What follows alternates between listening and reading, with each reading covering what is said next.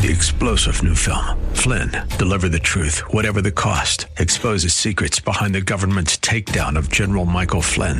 Flynn knew what the intel world had been up to. He ordered the first audit of the use of contractors. This set off alarm bells. He told the truth. He was the most dangerous person for Donald Trump to hire. They had to get rid of Flynn.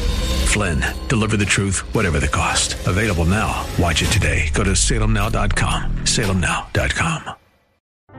History has clearly shown that Christ is required to overcome the natural tendency of powerful forces to destroy God-given rights, including the right to hear and speak His truth. Welcome to Biblical Citizen. Let's roll with your hosts, Brian and Kathleen Melanakis. Kathleen is an author and retired registered nurse, and her husband Brian is a former company president. Kathleen and Brian discuss current events from a biblical worldview, so we as believers can influence for good in our culture and in the public square. Here is Biblical Citizen. Let's roll.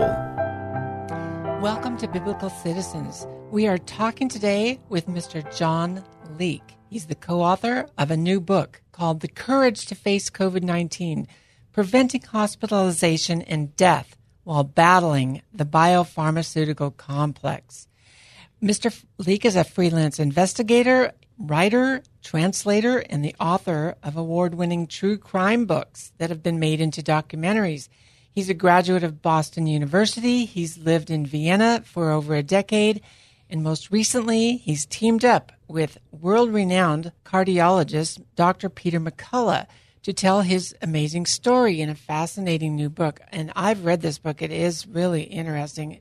So many of us are familiar with Dr. McCullough, and we've been following him all along with the COVID crisis. But this book tells exactly what happened, in more detail behind the scenes in his life, and it's just very well done by Mr. Leake and Dr. McCullough teaming up together. So we are going to talk about the crimes that have been committed by the big pharma, especially the suppression of early treatments. And there's so many people that did not need to die that did. Early on in the COVID crisis, Dr. McCullough figured out treatments that should have ended the crisis.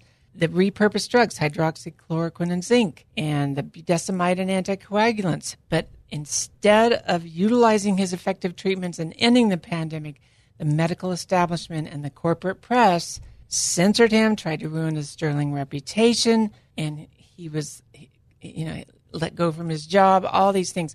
We're going to learn more about it from his co-author and researcher, Mr. John Leake. Welcome to our show today. Thanks so much for having me. I found it really interesting what you said in the very first sentence of your book. You said, and I quote, you said, soon after the SARS-CoV-2 started spreading in the United States, I sensed that the official pandemic response was full of fraudulent misrepresentations. And that's exactly what happened to me. I'm a trained nurse, and I just noticed that nothing made sense. They were doing the opposite of what you would do as a medical person from everything we know about infectious disease. So how did you come upon the observation, as so many people did not, that there were lies being told and misrepresentations being perpetrated? The first thing that I noticed when I really started paying attention to this was in February of 2020. I was following the reporting coming out of Milan, Italy, and I've lived in Italy, and I'm familiar with the conditions in that country. And the one thing that quickly emerged was that in terms of hospitalization and death, which are the outcomes that we really worry about. I mean, if you stay at home with, even if it's a pretty severe case of the flu or something like that, it may be pretty rough going, but you can get through it. It's going to hospital and requiring intensive care treatment and possibly dying that is the thing that we as a civilization need to be worried about. And the data coming out of Italy demonstrated pretty quickly, I would say already by mid-March, that this was what the medical scientists refer to as a risk stratified illness. It does not pose a lethal or hospitalization threat to everyone in society, there are certain high-risk groups for which it's truly a threat. And I noticed that there was no discussion of this. Right. And even though they published it in the New England Journal of Medicine in March of 2020 that the death rate was 0.1%, which is the same roughly as the seasonal flu. That was published early on, but they didn't discuss it. And you saw, it sounds like, John... So if I could, allow me, if I can, just to continue on this. I mean, I think that the main area of confusion, to quickly determine the case fatality rate is extremely difficult to do because you would have to know the total number of cases, which is something that we didn't know. So in order to establish the case fatality ratio of an infectious disease, you would need to gather a large amount of data over a pretty long period of time in order to come to any kind of sensible conclusions about this. But, this is the problem, is that all of this frightful stuff was being thrown around that led everyone to believe it poses an equal threat to everyone, regardless of your age, your health condition. I mean, the way this was being presented was it's equally dangerous to a young athlete as it is to an 80-year-old living in a senior home. And so I knew that can't be true. And the second thing was, as soon as anyone presented an idea, a proposal with observational data, and I'm speaking of doctors in the field, for a treatment, like there are repurposed drugs. There is a long tradition of drug repurposing. It's a long honorable tradition in medicine. That is to use existing medications for which we know the safety profile because millions of people have taken them, and see if they have some efficacy in treating other illnesses. Many, many drugs that have been on the market for decades have been successfully repurposed to treat other conditions apart from the one that it was originally FDA approved for on the advertising label. Suddenly, in March of 2020, the whole idea of anything that could treat this disease, that could inhibit the virus, that could alleviate symptoms, just enough to keep someone out of real trouble, was immediately suppressed, maligned, became the subject of a massive propaganda campaign. And I know propaganda when I see it. I've studied history and political history and military history for 40 years. So this was obviously a propaganda campaign against these treatment modalities. So at that point, I realized that we're looking at a massive fraud and a for the high-risk group that was being deprived of medication. I would, under criminal law, I think it meets the standard of mass negligent homicide. We agree. That's very disturbing. And I know we were wishing, and I think you were wishing at the time, that more doctors would rise up and speak out. So how did you previously know Dr. McCullough? Did you already know him, or how did you, how did you meet him relative to this COVID crisis? Well, I was at home in Dallas visiting my family in February when this, thing kicked off, at least I saw the initial reports out of Wuhan, but it hit Europe in February, and I realized, I can't go home. I actually was living in Europe at the time, so I ended up remaining in Dallas. And once I started researching the story, I realized I need a top medical authority, one who's, really has some academic chops as well as being a clinician, but he had to be more than that. He had to be not only a top medical authority, but one who was questioning the official orthodoxy coming out of Washington and the corporate media. So he had to have both qualifications. And I thought, well, where am I going to find this guy? I mean, he could be anywhere on earth. There's a Frenchman named Didier Raoult in Marseille, France, but I couldn't get into Marseille. So, who's it going to be?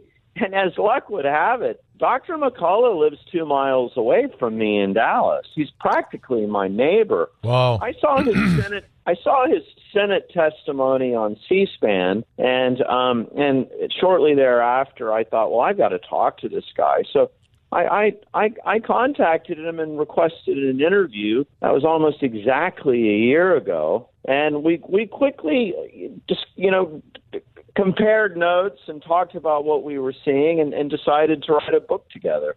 Well, we've been so impressed. We saw both of you a few weeks ago in Salt Lake City, which was an excellent presentation from both of you. We've also seen Dr. McCullough previously here in San Diego, and we're impressed with his heart, I would say, and his humanity and his courage, not to mention all his achievements, intelligence, etc. But recap for us. And by the way, Dr. McCullough also wanted to be on this interview, listeners, but guess what? He's actually treating patients right now. All the COVID experts we hear on TV that haven't seen a patient in like ever, Dr. McCullough actually treats patients, including COVID patients. But could you recap the story, John, of Dr. McCullough's father coming down with COVID, and because I think that really affected the path he took forward with this stuff? Yes, I would like to emphasize to your listeners that it's very easy as we talk about this subject to get drawn into long conversations about medical data and we mentioned drug repurposing and case fatality rates and all of this stuff, which is all very important in terms of ascertaining what's going on. But our book tells the story of this. It's not just a sort of a medical reference guide. We actually tell the story of Dr. McCullough and his colleagues as SARS-CoV-2 arrives, how they realized the problem, how they researched it, they discovered that, in fact, there are treatment modalities. And then the second part of this whole saga and battle is once they figured out what could help to keep people out of hospital and dying, no sooner did they start publishing on this in the academic literature that they start getting all of this censorship and suppression of their own efforts and their careers stripped. And so it's a kind of story of someone who's trying to tell the truth to mankind who runs afoul of the prevailing orthodoxy and the prevailing, authorities who then punish him for it. And let me tell you, as a health professional, this has never happened before. Usually doctors are allowed to be doctors and use their good judgment and individualize the care for each patient, not be told from a high authority what protocol they have to follow. This is just unprecedented, and usually they get together and confer with each other and come up with a treatment plan, and they weren't allowed to do that. And to censor somebody like Dr. McCullough is just outrageous. I mean, it is criminal, and it's kind of criminal. We're coming up to a break now, but stay tuned, folks. We will be right back with John Leake. There is more Biblical Citizen. Let's roll. Still to come on K-Praise. Welcome back to Biblical Citizen. Let's roll. Now, here are your hosts, Kathleen and Brian Milanakis on K-Praise. We are back with author and investigator John Leake. He's the author of The Courage to Face COVID-19, Preventing Hospitalization and Death While Battling the Biopharmaceutical Complex. He's telling the real story of what happened with Dr. Peter McCullough and some of his other colleagues that stood up to Big Pharma and treated patients. So, Mr. Leake, tell us what happened with the story of Dr. McCullough's father and how that set him on a path to treating patients against the protocols. But I just want to say also, there's so many interesting stories in the book of the actual people that experience this, patients, what happened between them and the doctors, and how the hospital administrators refused to give them treatments, even though they were dying. I mean, it's appalling, but it's an interesting story, and everybody should know about these things that happen.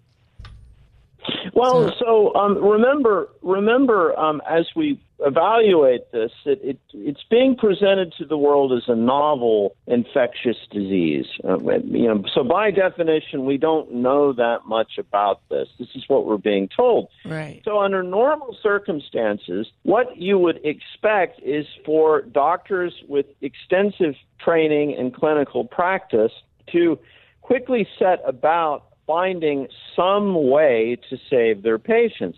It's new. We're learning. We don't already know our knowledge, our understanding is imperfect.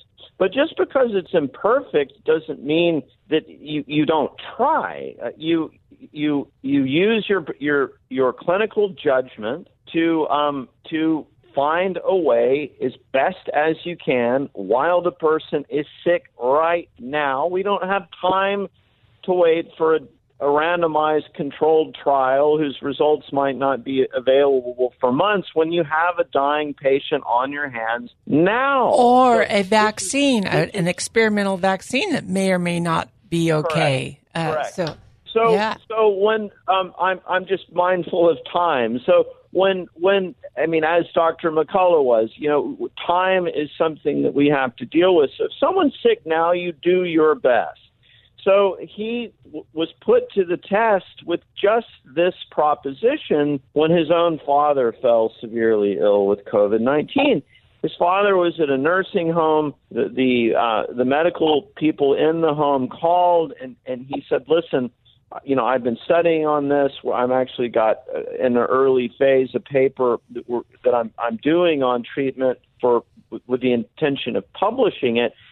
Here's what we're going to do for my father. And so he used repurposed drugs and supplements to keep his father from dying, and succeeded. His father had the most concerning profile. I mean, judging by the data coming out of Wuhan and Milan, his father, 83 years old, flat on his back from a multiple pelvic fracture with impaired mechanical lung function, diabetic, really just a disaster. But Dr. McCullough was able to pull his old father through. And so it's a very seminal moment, or I should say a decisive moment in the story where he realizes, I used my judgment to treat my own father and succeeded.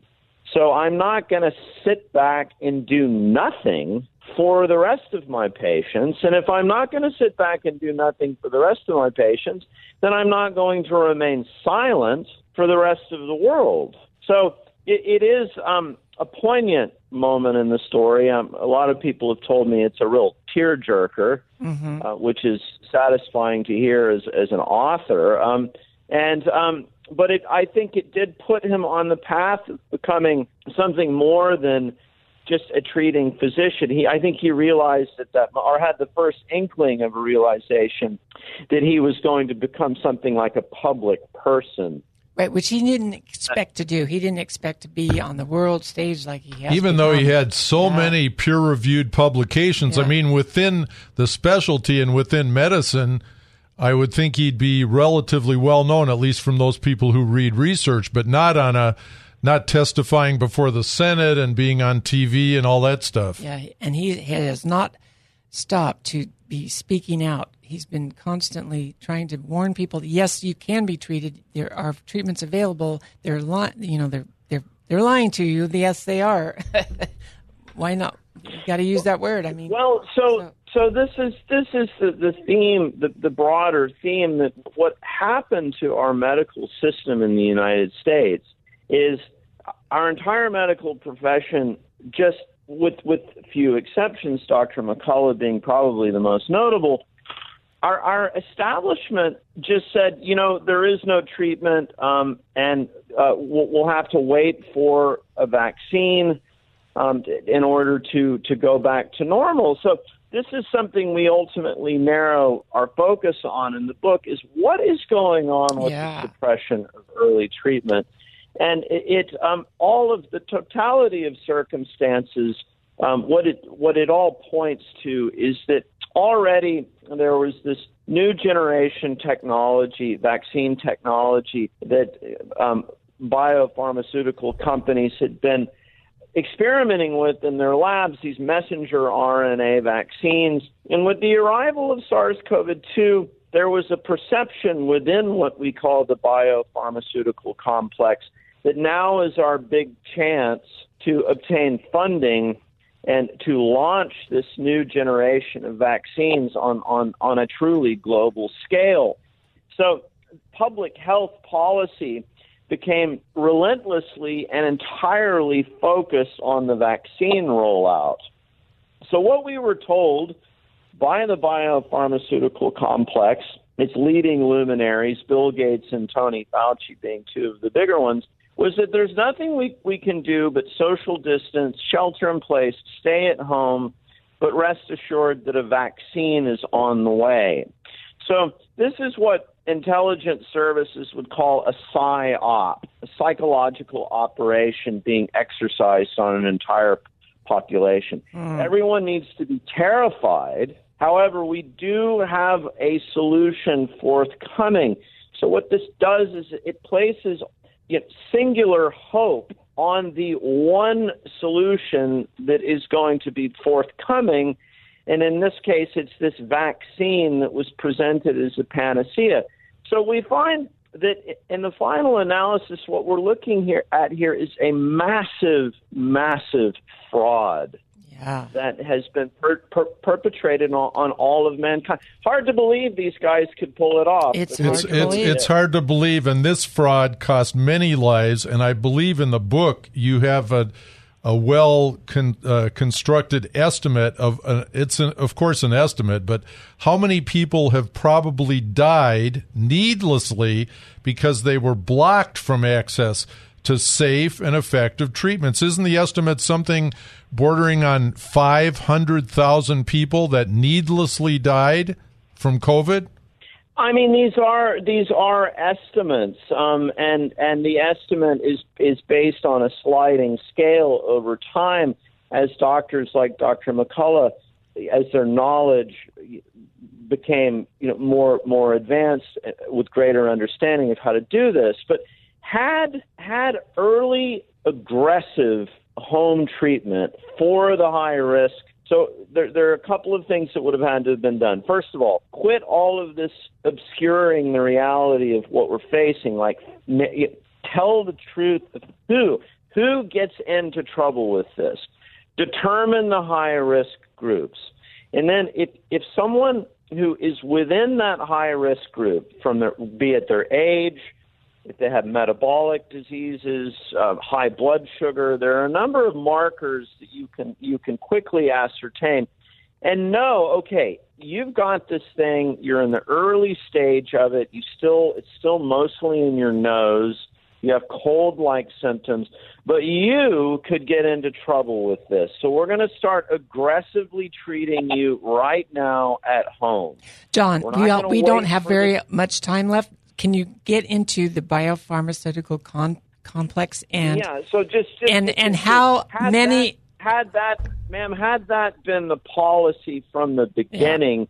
We think that about 670,000 people could have been saved. Wow, 670,000. It was less than. Yep. I mean, you've increased the estimate since then, and I think that agrees with Dr. Blaylock, who, by the way, everyone has a article published on the NIH website. And he totally vindicates Dr. McCullough. He's a top neurosurgeon as well. He lays out a lot of the same lies that have been documented in the book, The Courage to Face COVID-19. So just in the remaining time, just tell more about the big pharma biopharmaceutical complex and how much they have influence over our major medical institutions and including our press. You listed it in your book. What we call the biopharmaceutical complex, the expression derives from President Eisenhower's farewell address in '61, in which he warned the American people of the rise of what he called the military-industrial complex. it's a conglomeration of interests. In the military-industrial complex, you're talking about the defense industry, the Department of Defense, the people in the Pentagon, and Eisenhower's concern, and he would know, he was a military man himself, is that the military-industrial complex can start pursuing interests that don't necessarily represent those of defending the American citizen. War becomes a business. Exactly. It starts. So this has probably even become more comprehensive with the biopharmaceutical complex. And John, believe it or not, we're already at the end of our time, so we're going to have you and Dr. McCullough on again. Just real quick, give us your website that people can refer to. It's couragetofacecovid.com. And the title of the book is, once again, tell us. The Courage to Face COVID-19, Preventing Hospitalization and Death While Battling the Biopharmaceutical Complex. So we encourage all of our listeners to get that book, to read the stories of what actually happened from a very good writer and the doctor that was facing these actual patients. So thank you for being with us today, Mr. Leake. We'll have to have you again. But you will be informed, amazed, and inspired when you get this book. Till next week. Join us next Saturday at noon for Biblical Citizen. Let's roll. Your hosts, Brian and Kathleen Melanakis, seek to educate and activate Christians at a grassroots level, helping them to live out their responsibility to influence civic affairs for good. Next week, we will cover another major news happening from the view of the biblical citizen. 3-star General Michael J. Flynn, head of the Pentagon Intelligence Agency, knew all the government's dirty secrets. He was one of the most respected generals in the military. Flynn knew what the intel world had been up to. He understood its funding. He ordered the first audit of the use of contractors. This set off alarm bells. The explosive new documentary, Flynn, Deliver the Truth, Whatever the Cost, uncovers the facts behind this scandal. Flynn told the truth. He was the most dangerous person for Donald Trump to hire. I find out the worst enemy that I'm going to face in my life is right here in America. They took my assessment and they wanted me to change it. And I was like, I'm not changing it. They had to get rid of Flynn. With in-depth interviews, archival footage, and never-before-seen personal records of the man behind the headlines. I just felt like I was drowning. Flynn, Deliver the Truth, Whatever the Cost. Available now. Watch it today. Go to salemnow.com. salemnow.com.